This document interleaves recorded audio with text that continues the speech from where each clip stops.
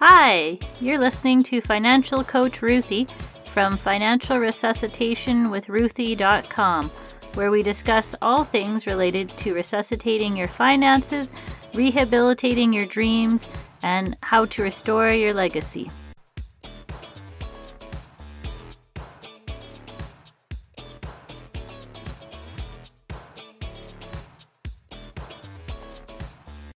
Hi, this is Coach Ruthie, and today is another episode where I have another non-family member. His name is Pastor Bob, aka Business Coach Bob. He has a vast amount of experience as a pastor and more recently as the transition pastor at my local church.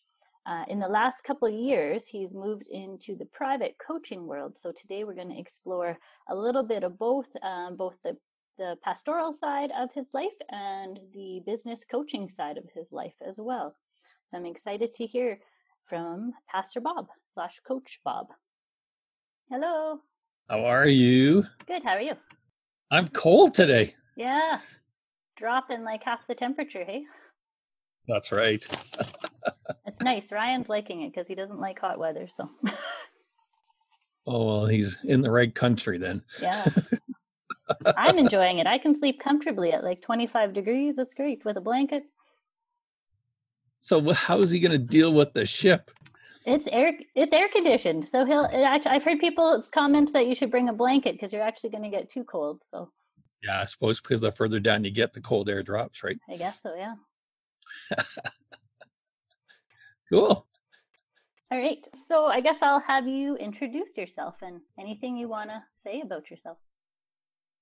Okay. Well, I'm grateful to be here with Ruthie, and I just encourage you and applaud you for what you're doing in the area of being a financial coach. There's lots of need for that. So I'm excited that you were doing that. So thank you for the invitation of being on your podcast.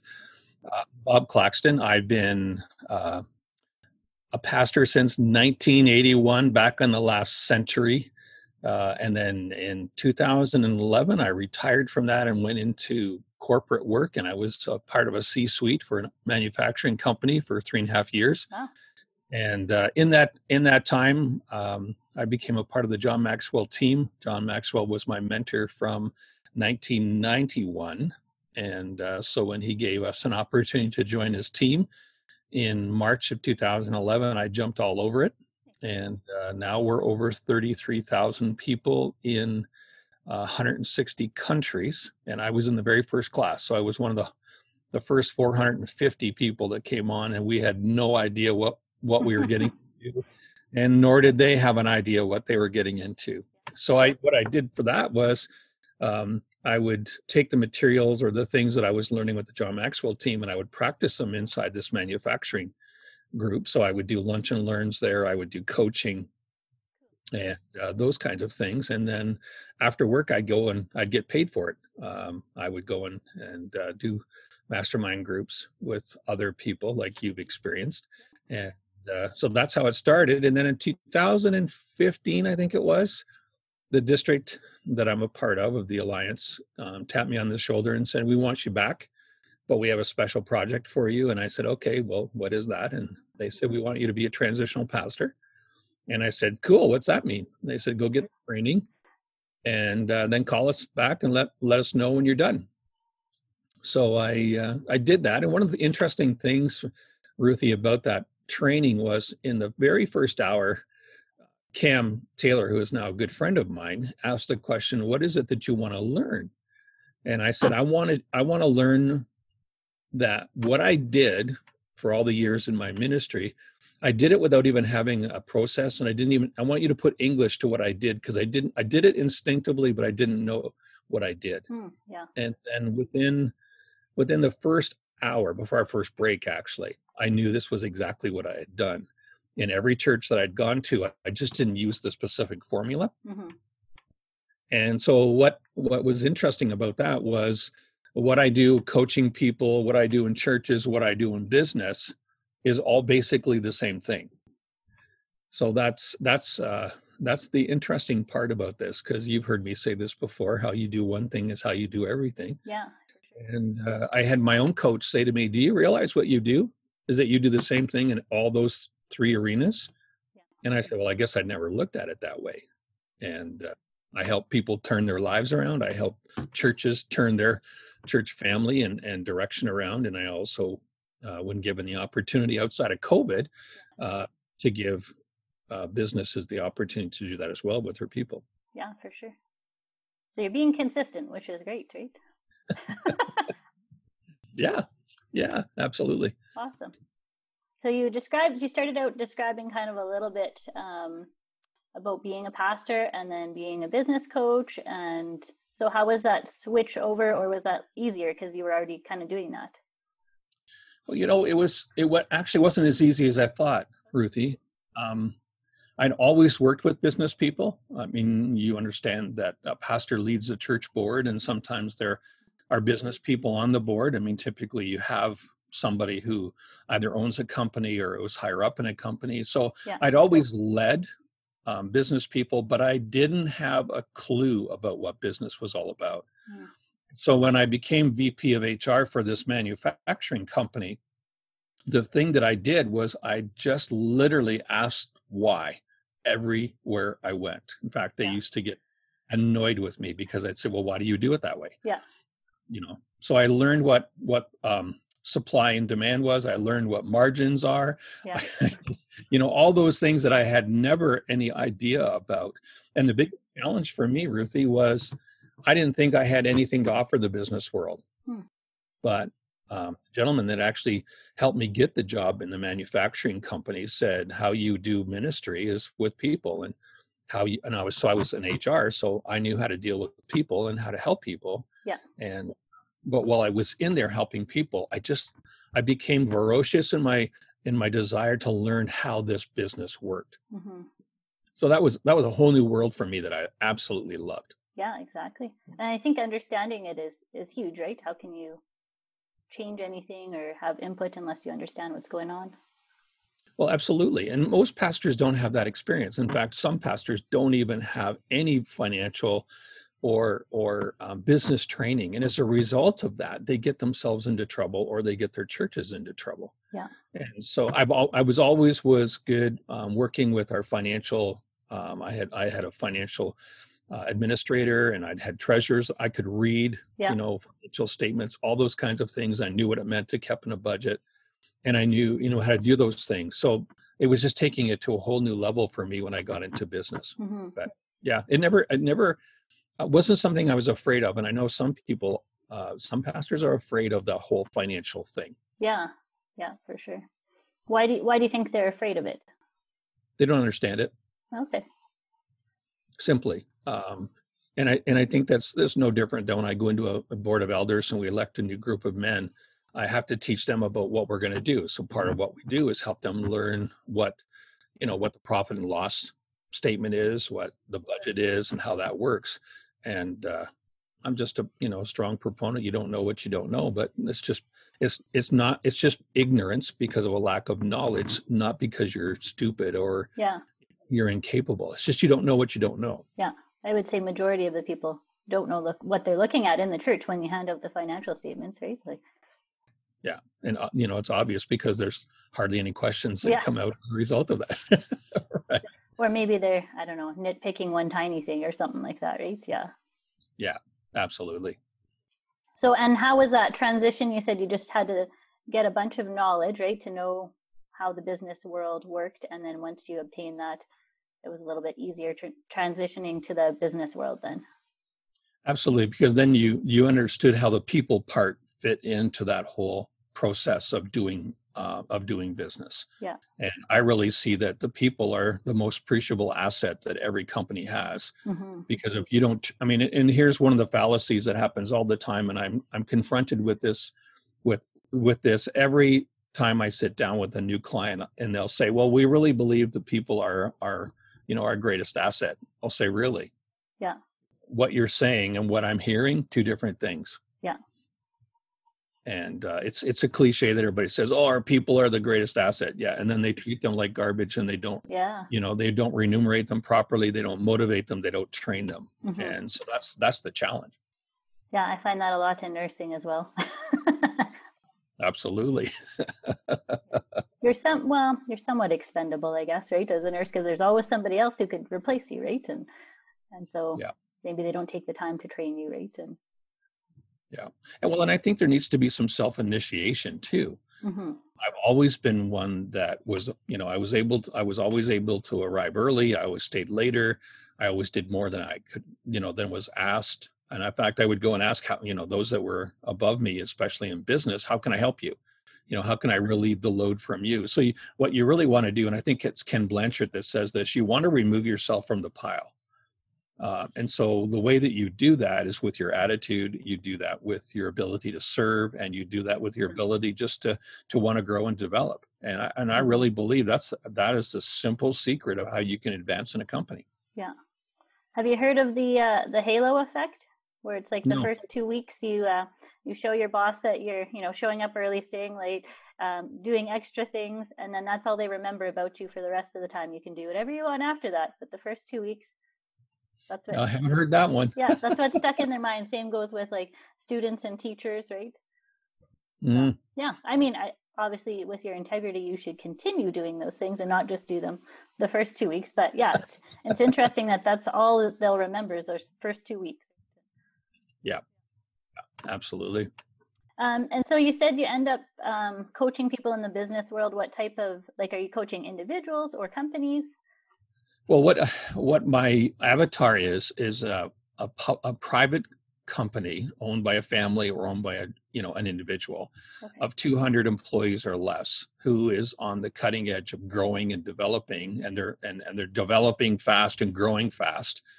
And the problem with that is that then they need to expand their people base and their leadership base. So then where I come in is I say, okay, you just keep working on your business and I'll train your new leaders and help them become better employees and better managers. And so that's how I come in and make a difference. Okay, cool.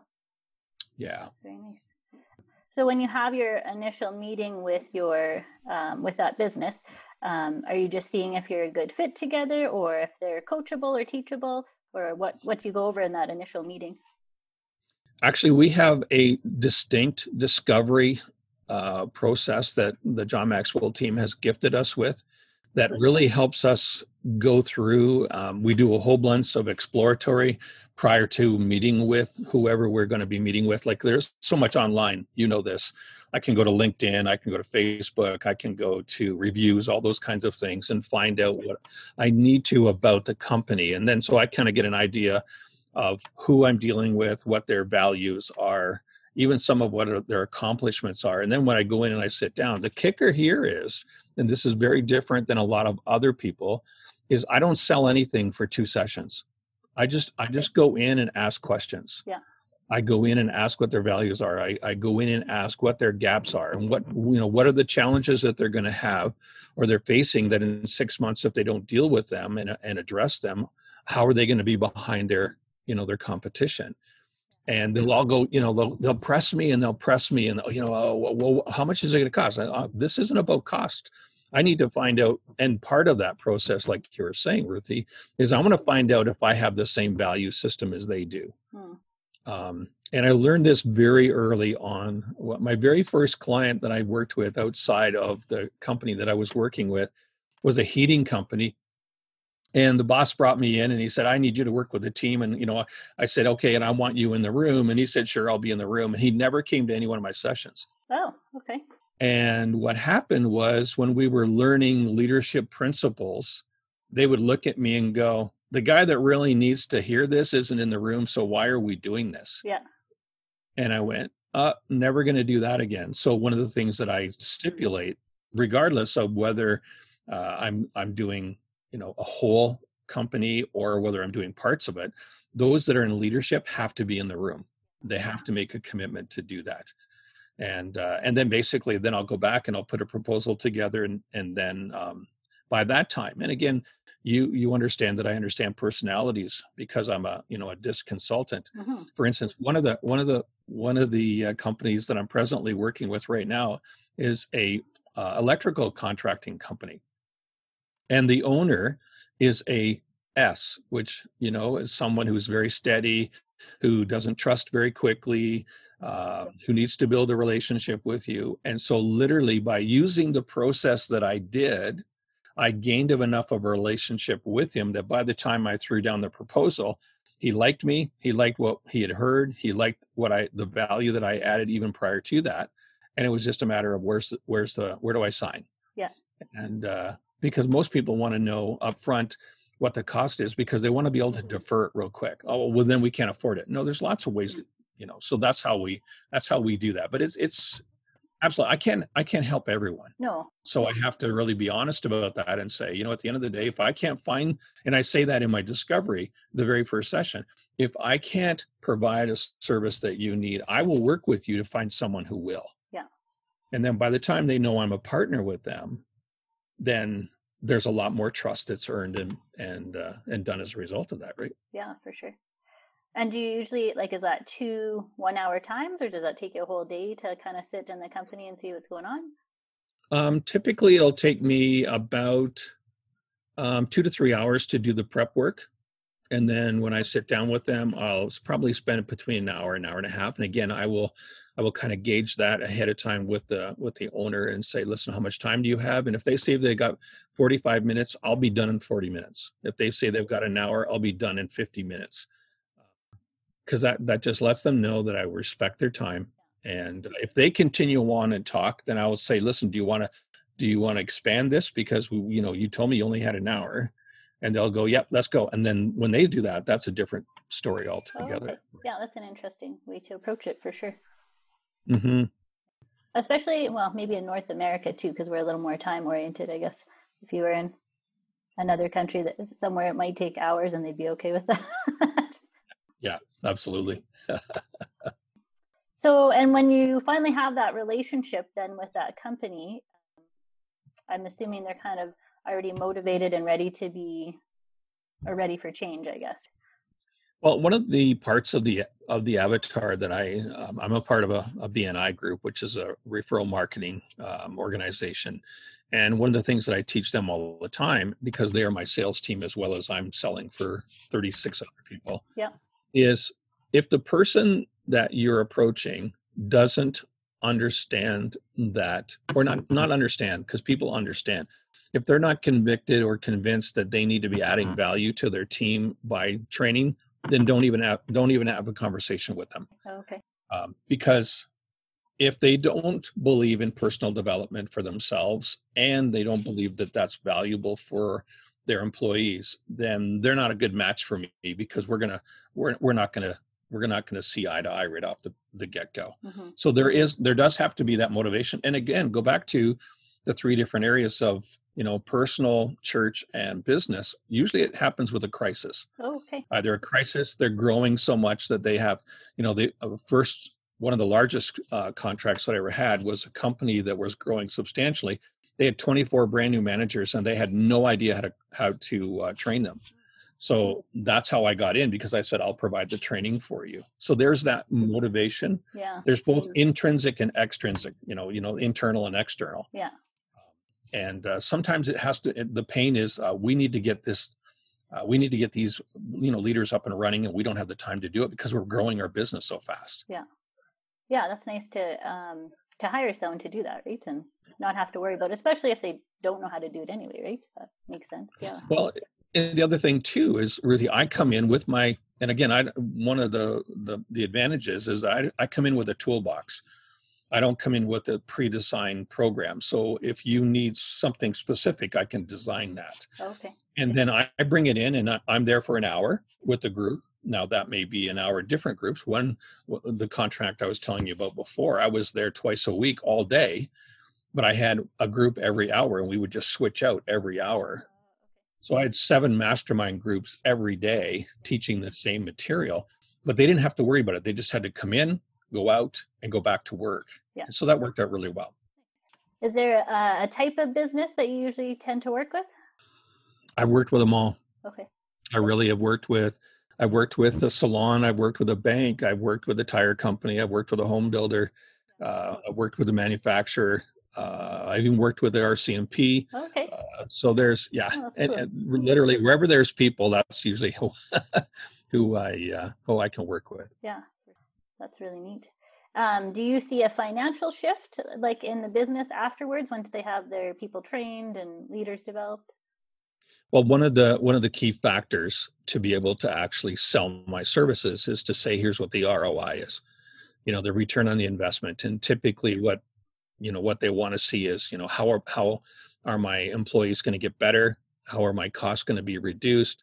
And the biggest thing for me is to say, if you've got happy employees because you're investing in them and you're training them, then you're going to have less sick days, you're going to have less conflict, and you're going to have more commitment to you as a company. Because if you're, the company down the street may be offering me a nickel more an hour, yeah, I may not go down to that company if you're investing in me and I know that that's something that you care about. Because if you care about me, you're going to invest in me. That makes a difference. Yeah. Huge. Yeah, and if the people enjoy their work and want to work there, it also provides word of mouth for that company, right? And absolutely. So it's not just basically like a financial thing, but maybe a holistic thing for the whole company, right? Yeah. But every owner wants to know how's it gonna make me money. Yeah. And so that's just a real, and it's really a number. When I sit down with the company, I'll say, what are the metrics that you need to see that make you believe that we're getting an ROI? And I will nail that down before we even sign a contract. Yeah, no, that's a good idea. Right. Knowing what the expectations are up front, then I know I can meet them or exceed them. Mm-hmm. And so I'm pretty clear about what is it you're looking for? And how will you know if what I've done has actually worked? And I think maybe the financial thing is easier to see versus maybe a happiness measure of your employees, right? Absolutely. Yeah, absolutely. Easier if it's measurable. And so you're still under the John Maxwell team. So do you follow everything that they've laid out, or do you kind of go a little bit rogue on your own, or you're just using the tools and then individualizing that? Well, I'm actually on the President's Advisory Council, so I'm part of a group of 200 that give leadership to the 33,000 people. Oh, okay. So one of the roles that I have had in the John Maxwell team is I create the workbook or the mastermind group, mastermind book that John, for the book that John produces. Oh, okay. So up until the last one, because we've just done a major shift with all of the organization that John's with, I've created that. I've had an advanced copy of his book by PDF so that I could actually get that ready. So when it comes out, the whole team can use it. Nice. So I have the ability to do a couple of things. One, like I shared with you before, I've got a toolbox, not only of my own leadership experience, but also because of John's expertise. Yeah. But also, just having the John Maxwell team with me is incredible. Because, for instance, one time I had a gentleman come up to me who was a firefighter, and he said, "Would you come and do some work with our fire hall?" And I said, "Well, sure. Let me look into that." I had never done any work with a fire hall. Yeah. So I got back to my house and I got on my computer on Facebook, because we're all connected on our Facebook pages. And I said, "Okay, guys, I've got an opportunity to go to a fire hall. Who of you have worked with a fire hall? What can I learn? How can you help me?" Within 25 to 30 minutes, Ruthie, I had 20 people respond to my message and say, "Private message me, call me, Zoom me.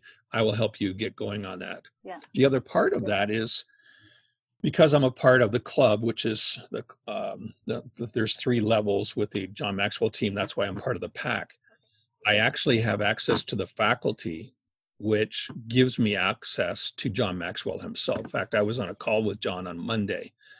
And so John has basically said to us, if there's any problem that you run into with a company, we will solve it. Because I've solved, he's worked with IBM, he's worked with Boeing, he's worked with Delta, he's worked with a lot of larger companies. So that's the cool part about that. But yeah, we've got some stuff that we use. We got a sales training program, we got a coaching program. I can teach people how to speak. There's a number of things that we can do. But like, that's in my toolbox. So when I go into a company, it's what do they need? And so I'll do a little bit of a rogue, like you were saying, but the beautiful thing about using the John Maxwell materials, it's proven, and it gives me an opportunity to use it as a platform. Let me give you an example. one of the times I was working with a company, I always would meet with the manager or the VP prior to going in and sitting down with the whole team. And I'd say, what's going on? And they'd say, one of the examples was, he said to me, we got 2 employees that are at each other's throats and they're just in conflict. Well, because I know what I know, when I go into the session, I know what questions to ask. Yeah. And so it just happened that that chapter that we were going to read about and talk about and discuss was on building relationships, and conflict was part of it. And I said, so any of you guys having any conflict? And I knew the 2 people, and they looked at each other like, how does he know? And so what happened was that book gave me the platform to really address the issue that they were dealing with at that time. And that's been really the genius of using material like John or any other material that I have access to. It just enables me to address the issues. So you're not coming across like it'll be new to you, but not new to the group. You can always use them as a resource then. Yeah, absolutely. That's nice to have. Yeah, to have that support is great. Yeah. Yeah, I really enjoyed the leadership course with you and reading the book. That was great. And yeah, I've only read it once, but I'll probably go back and read it again and learn something new every single time. Is there anything that you've learned in the last 6 months from teaching it again? Oh gosh, I think I've led it between 8 and 10 times. And so there's always something that I'm learning that I didn't see the first time that I went through. Probably the one thing that I've been learning recently, and I think you heard me say this in our class, and I'm getting more and more convinced of this, is that everybody can lead, but not everybody should lead. I think we all have the ability to lead because leadership is influence. So you influence your family, you influence those people at work, you influence those people in your small group. You have influence. That doesn't necessarily mean you should be leading them. Because either A, you may or may not have the capacity because you don't have any training, or B, you may not have the right motivation for leading people. And that's where I think people get into trouble, is because they think, well, if I just get the corner office and everybody will serve me. Well, they don't understand what leadership is, and leadership is servanthood. And when you reveal that motive, then the reality is it exposes why people really want to lead. Not everybody should be leading. Do you come across that very often, do you think? Oh, yes. Oh, yes. I tend to lean more on the side of like everybody backs off and doesn't want to lead, right? Like I see that, so I don't know.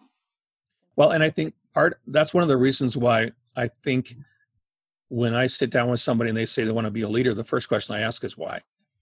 It's a good question. Yeah. Well, because I want to be able to grow. I want to be able to advance. I want to get to the corner office, and I want all the prestige. I want all the perks. Yeah. Well, that tells me exactly why they want to lead versus, what, I want to add value to my teammates. I want to make a difference in our company. I want to help the company grow and expand. Yeah. And just, I want to get better so that I can maximize who I am. Well, that's a very different motive than, I just want more money. Yeah. Right. Yeah. And I don't know if you can change somebody's motives if that's who they are, right? Yeah. But it's good to know that up front. Yeah. And when you're training someone, and many times what I will do is I will give people a leadership position without the title. Okay.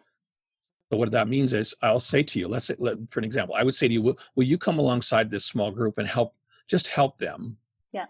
And here's the responsibility, which basically is that you're the leader. But I don't tell you that you're the leader. Now I'm giving you secrets away.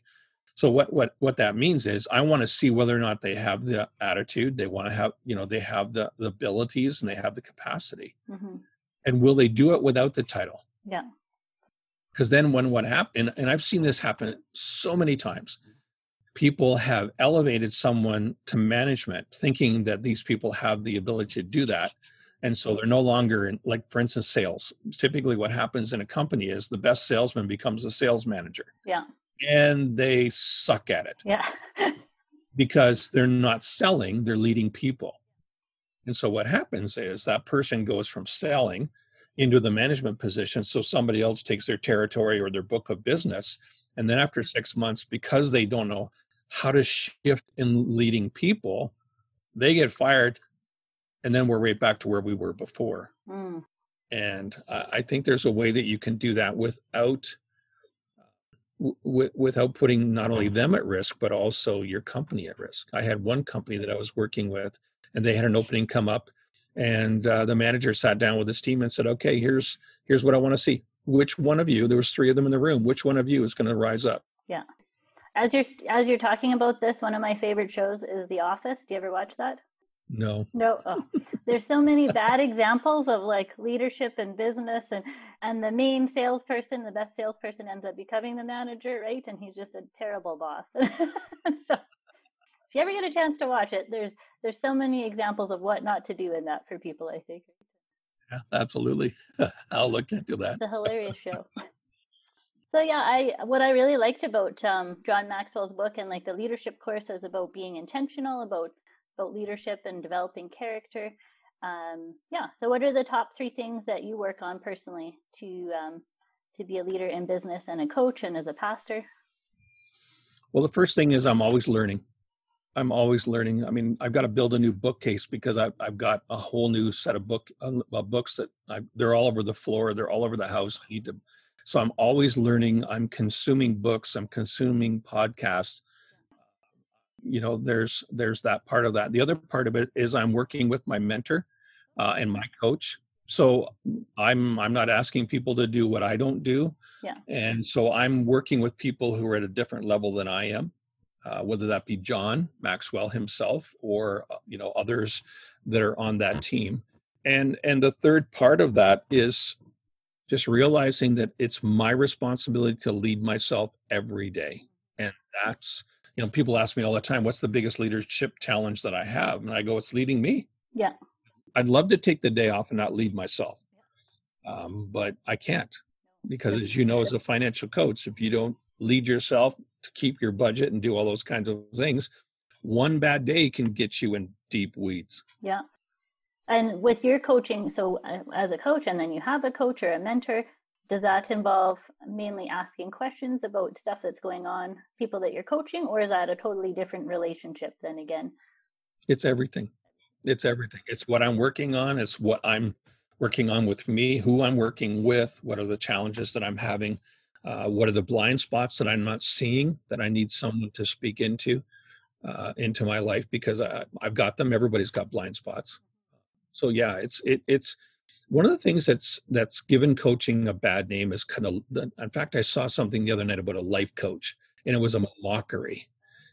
And the reality is that when you're coaching people, whether you're doing a financial coach or whether you're doing a business coach or a leadership coach, you're coaching the whole person. You can't separate the personal part from the professional or from, the role that they have in the house.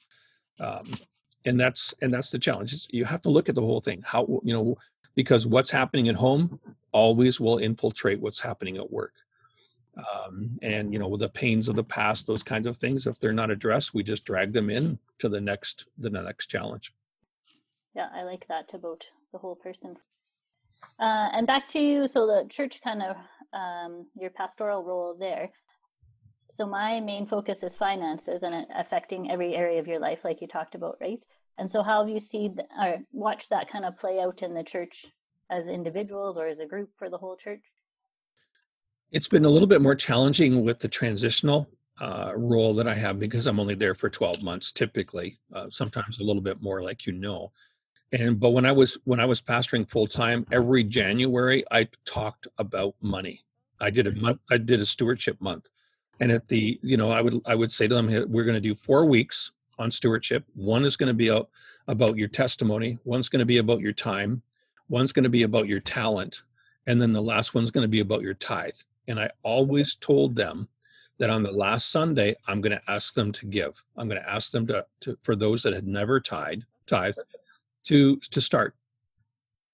And whenever I did that, I probably grew the church financially between, I would say, 18 and 25% every year, because I would encourage people to start. And so that was, it's interesting. Jesus spent more time talking about money than he talked about prayer. And I think there's a reason for that. And so that's one of the things that I did consistently was here. I'd rather talk about sex, Ruthie, than money. And I would always say that to them, and they would laugh at me.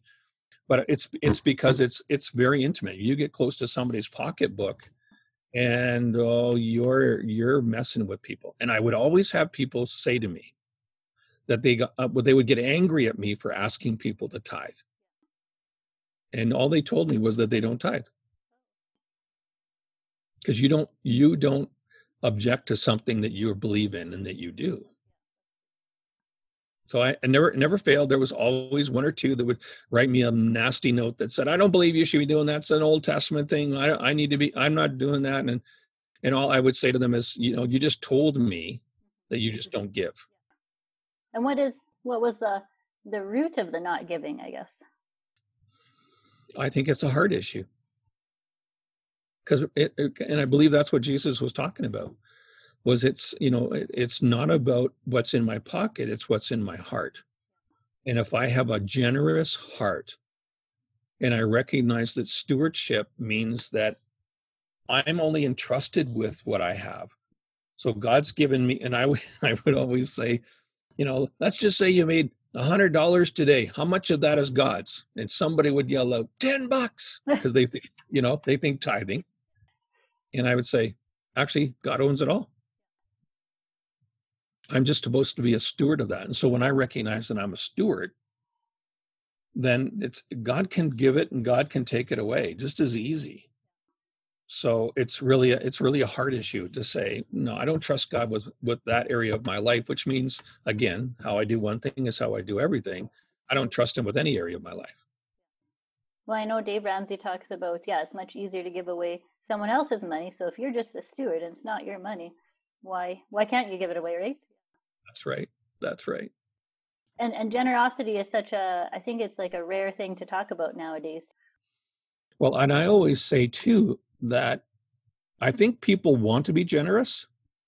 Like, I think if you were to sit down in our church and say, individually ask every one of them, do you want to be generous? Do you want to be generous? The answer would be yes. The problem is they can't be generous. And that's because their personal finances are in such a mess, or they're maxed out on payments or commitments that they can't. And that's what I love about Dave Ramsey. He says, the only way you can be an outrageous or a generous giver is you've got to have the ability to have that money available. Well, most people don't. And so that's why whenever I would challenge somebody about giving, I couldn't ask them, Ruthie, for 10%. They didn't have 10%. Not unless they planned to give that 10%, I guess. Right? So I would say start with 1%. And then if God blesses, then move it up to 2%. I mean, every year I've sought to give 1% higher than I did the year before. That's a good goal. And I've always tithed. And it's just, and it's just, am I willing to trust God even in those areas? So one of the things that I love about what you're doing is helping people get their finances in order, because when they're, like, for instance, Beirut, with all that's gone on there in our church, our Alliance Church and our Bible college is being decimated. Well, if we all were in a place where we had the resources, in one day we all write a check and we can take care of it. But many people can't do that right now. I forget the name of the book that I read, but it was even to the extreme of people not even having any insurance at all, like no home insurance, no life insurance, no auto insurance. And the church just purely looked after if something happened to you, right? To have that resources available. And I thought, wow, that's a big leap of faith, eh? Absolutely. Because you're trusting the rest of the people in the church, right? Absolutely. Yeah, absolutely. And have you had to, you spoke on finances and giving and stewardship, and then have you had to individually speak to people in the church about that, or have they come to you for counseling about that? Sometimes after a series, but typically what I will do is I will either proceed or precede the series. Like, for instance, what I would do is have people sign up for. Now, I don't know if we can do it in Canada anymore. We used to be able to. the Dave Ramsey course, but I don't know if we can do it in Canada anymore like we would before. Yeah, it's on hold right now, I think. They're not allowed to because of the title university in it, right? Oh, is that right? That's what the issue is. And so what we would do is we'd have people also sign up for that.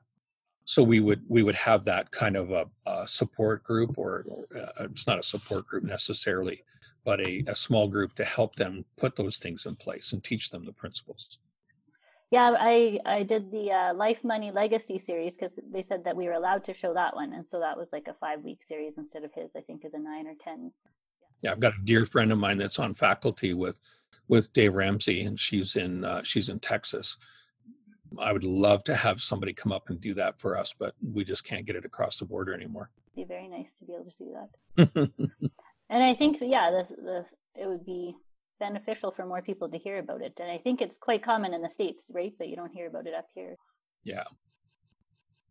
You are part of the 5 a.m. club as of the last year or so? I started in March of 2019. Oh, okay. And so how has that transformed your life?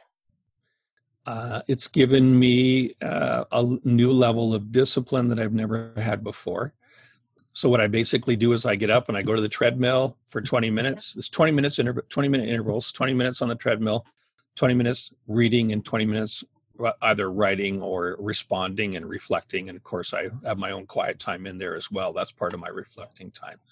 But it's just given me extra time. That was one of the reasons why I did it, was because I was part of a project that was over and above everything that I was doing, and I needed extra time to develop courses for this leadership series that we were putting together for the state of North Dakota, and so I just needed extra time. And so even this morning, I got up and I went through your notes, and I took the time to answer every one of the questions because I knew I was going to have that this morning, and I actually had a meeting I had to get on to at 6:30 in the morning, so I was all ready to go. And so were you exercising before you started this 5 a.m. club? Not anything that was consistent, that's for sure. So has that changed how you feel too, if you get up first thing in the morning and exercise? Absolutely. That's where I'm listening to all the podcasts. So yeah, I can't run on a treadmill or walk fast on a treadmill. I don't run, but because of my knees from sports. But yeah, I listen to podcasts or online sermons or all that. I just consume those kinds of things because I think it's a great use of my time. I find that hour is not enough, or 20-minute intervals of stuff, and maybe just because I'm not focused enough, I'm not sure if I get distracted in that 20 minutes, right? Well, I usually the reason why I've only got an hour is because Cheryl gets up at 6, so I've got to, we have our quiet time and devotions and coffee together. So I've got a hard stop. That's for sure. Yeah. I like to listen to podcasts when I run as well, but usually they're 50-minute ones and my run is only 30 minutes. So I miss usually the last 20 minutes of it because I don't go back to it. Have you learned about time and a half, speeding them up by 1.5? Oh, no. Yeah, you can speed them up by 1.5 or 2 even. Now they sound like Mickey Mouse, at the highest level. Yeah. But I've got one of them that I listen to. He's from the southern states, and he talks so slow that when I speed him up, then I can understand him. So yeah, you can actually change the speed of them and get through them quicker. I'm gonna have to try that out and see. Thanks. No worries. And so you're listening to some podcasts. What are some of your favorite ones that you're listening to? Well, I had to pull out my phone and look at them. I listened to Lead to Win by Michael and Megan Hyatt. Okay. Great. Megan's the daughter of Michael Hyatt. Michael Hyatt was a publisher for years, and so he has a passion for helping people in personal development. So I would say listen to the podcast and read every book that Michael's ever put out. I've never even heard of him. That sounds cool. Oh, is that right? Okay. He's done some great work. I listened to the John Maxwell Leadership Podcast. I know you're surprised at that. And what's been exciting about that is up until COVID, because COVID kind of threw everything into a wrinkle, but up until that, because he traveled so much, he would every 4 weeks, he would do a candid conversation wherever he was in the world. And it was so cool just to listen to him say, I was with this person in Dubai, and this is what I've learned. So it was, again, going back to one of the things that I do is I learn from the people that are mentoring me, and so it's nice to know what he's learning real time. Craig Rochelle, Leadership Podcast. He's a pastor from the U.S., but does really well. The Unstuck Church by Tony Morgan is another one, and it really works in well with the transitional stuff that I'm doing. And then the Boundaries.me podcast. I'm not sure if you're familiar with Dr. Henry Cloud. Yeah, I just read that book, Boundaries. Yeah. You know what, Ruthie, I have given more copies of that book away. Actually the Boundaries for Leaders is a great book too that I've used. So that's pretty exciting. So that's just the top 5 or 6 that I listen to. Awesome. Yeah, I'll have to look up some of those. I didn't realize he had a podcast too with it. Yeah, really cool. Is there any books that you have that are your favorites right now? The ones, and again, I had to just look over beside where I was sitting this morning and go, what are the books I'm reading? One of the books is Motive by Patrick Lencioni, and it really talks about the whole aspect of what's the motive of me leading, and that's where that principle came out that I talked to you about. Carly Farina, she was the former CEO of, I believe it was IBM. She wrote a book called Find Your Way, which is a great book. Another one's called Know What You're For. It's by Jeff Henderson. And so the two key questions out of that book that I grabbed are, when I sit down with a company, what do you want to be known for? Yeah. But then if I was to go and talk to your customers, what are you really known for? Yeah, there might be a little bit of difference. And then what's the gap there, right? The one I've just picked up that everybody has told me to read is Simon Sinek's book called The Infinite Game. And I'm just really starting to get into that one. It's not an easy read because he's a heavy thinker, a deep thinker. Pamela McLennan, Self as Coach, Self as Leader, is a real interesting book about just, and again, I'm always reading stuff about coaching for my own self. And then I just read Doug Balzer's book, The Empowerment Pivot, which was just a great spiritual book for me to read. And then as a result of that reading, I've ordered 12 more books to read. My list will change in a month. Do you read pretty quickly, or are you like absorbing it and writing notes when you're reading? If I have time, I will actually speed read it. Now, one of the things that I learned when I was working on my doctorate was somebody actually taught me how to read a book real quick. And I wish they would have taught me this years ago. But what you do is you read the foreword in detail. Like, you sit down and you read the foreword, yeah, and get the essence of the book. And then you read the first paragraph and the last paragraph of every chapter, where they summarize everything, I guess.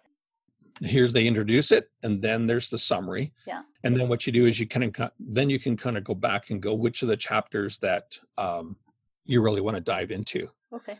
That's, if I'm trying to go through a number of them, that's what I will do. But when, if my problem is I'd love to read them through and highlight them and pull quotes out. You're familiar with all of that. So depends on what the book is. If I'm doing research for a project, then I will go through a bunch of books, but I will do it the short way and then go back and go in detail. I've read that The Frantic Family, or The Three Big Questions by Patrick Lencioni. Have you heard of that book?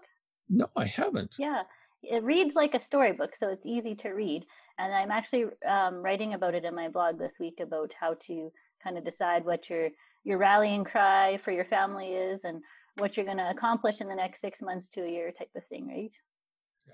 That's how he writes. He always writes a fable, and he's got a great. Well, I listen to his podcast too. Okay. And it's another great one. Yeah, I heard about him on The Art of Manliness. That's one that I listen to. Awesome. So, and this guy introduces a whole bunch of other people, which leads to you then reading their book. Absolutely. That's very interesting. Cool. Well, that's about all I had to ask you for. Awesome. Today.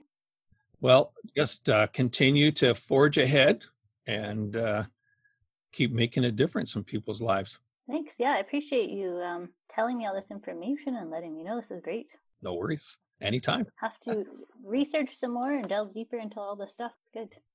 Sounds good. Great. Well, thank you very much for coming on. You're welcome. Taking the time. Have a great rest of the day. Awesome. You too. Thanks. Okay. Bye-bye. Bye. My guest today was Bob Claxton, International Executive Leadership Coach, speaker, trainer, and pastor. You can find him on Facebook at Robert J. Claxton and Associates, or just Bob Claxton. And Claxton is Claxton. He also has a website, www.robertjclaxton.com. So go check him out.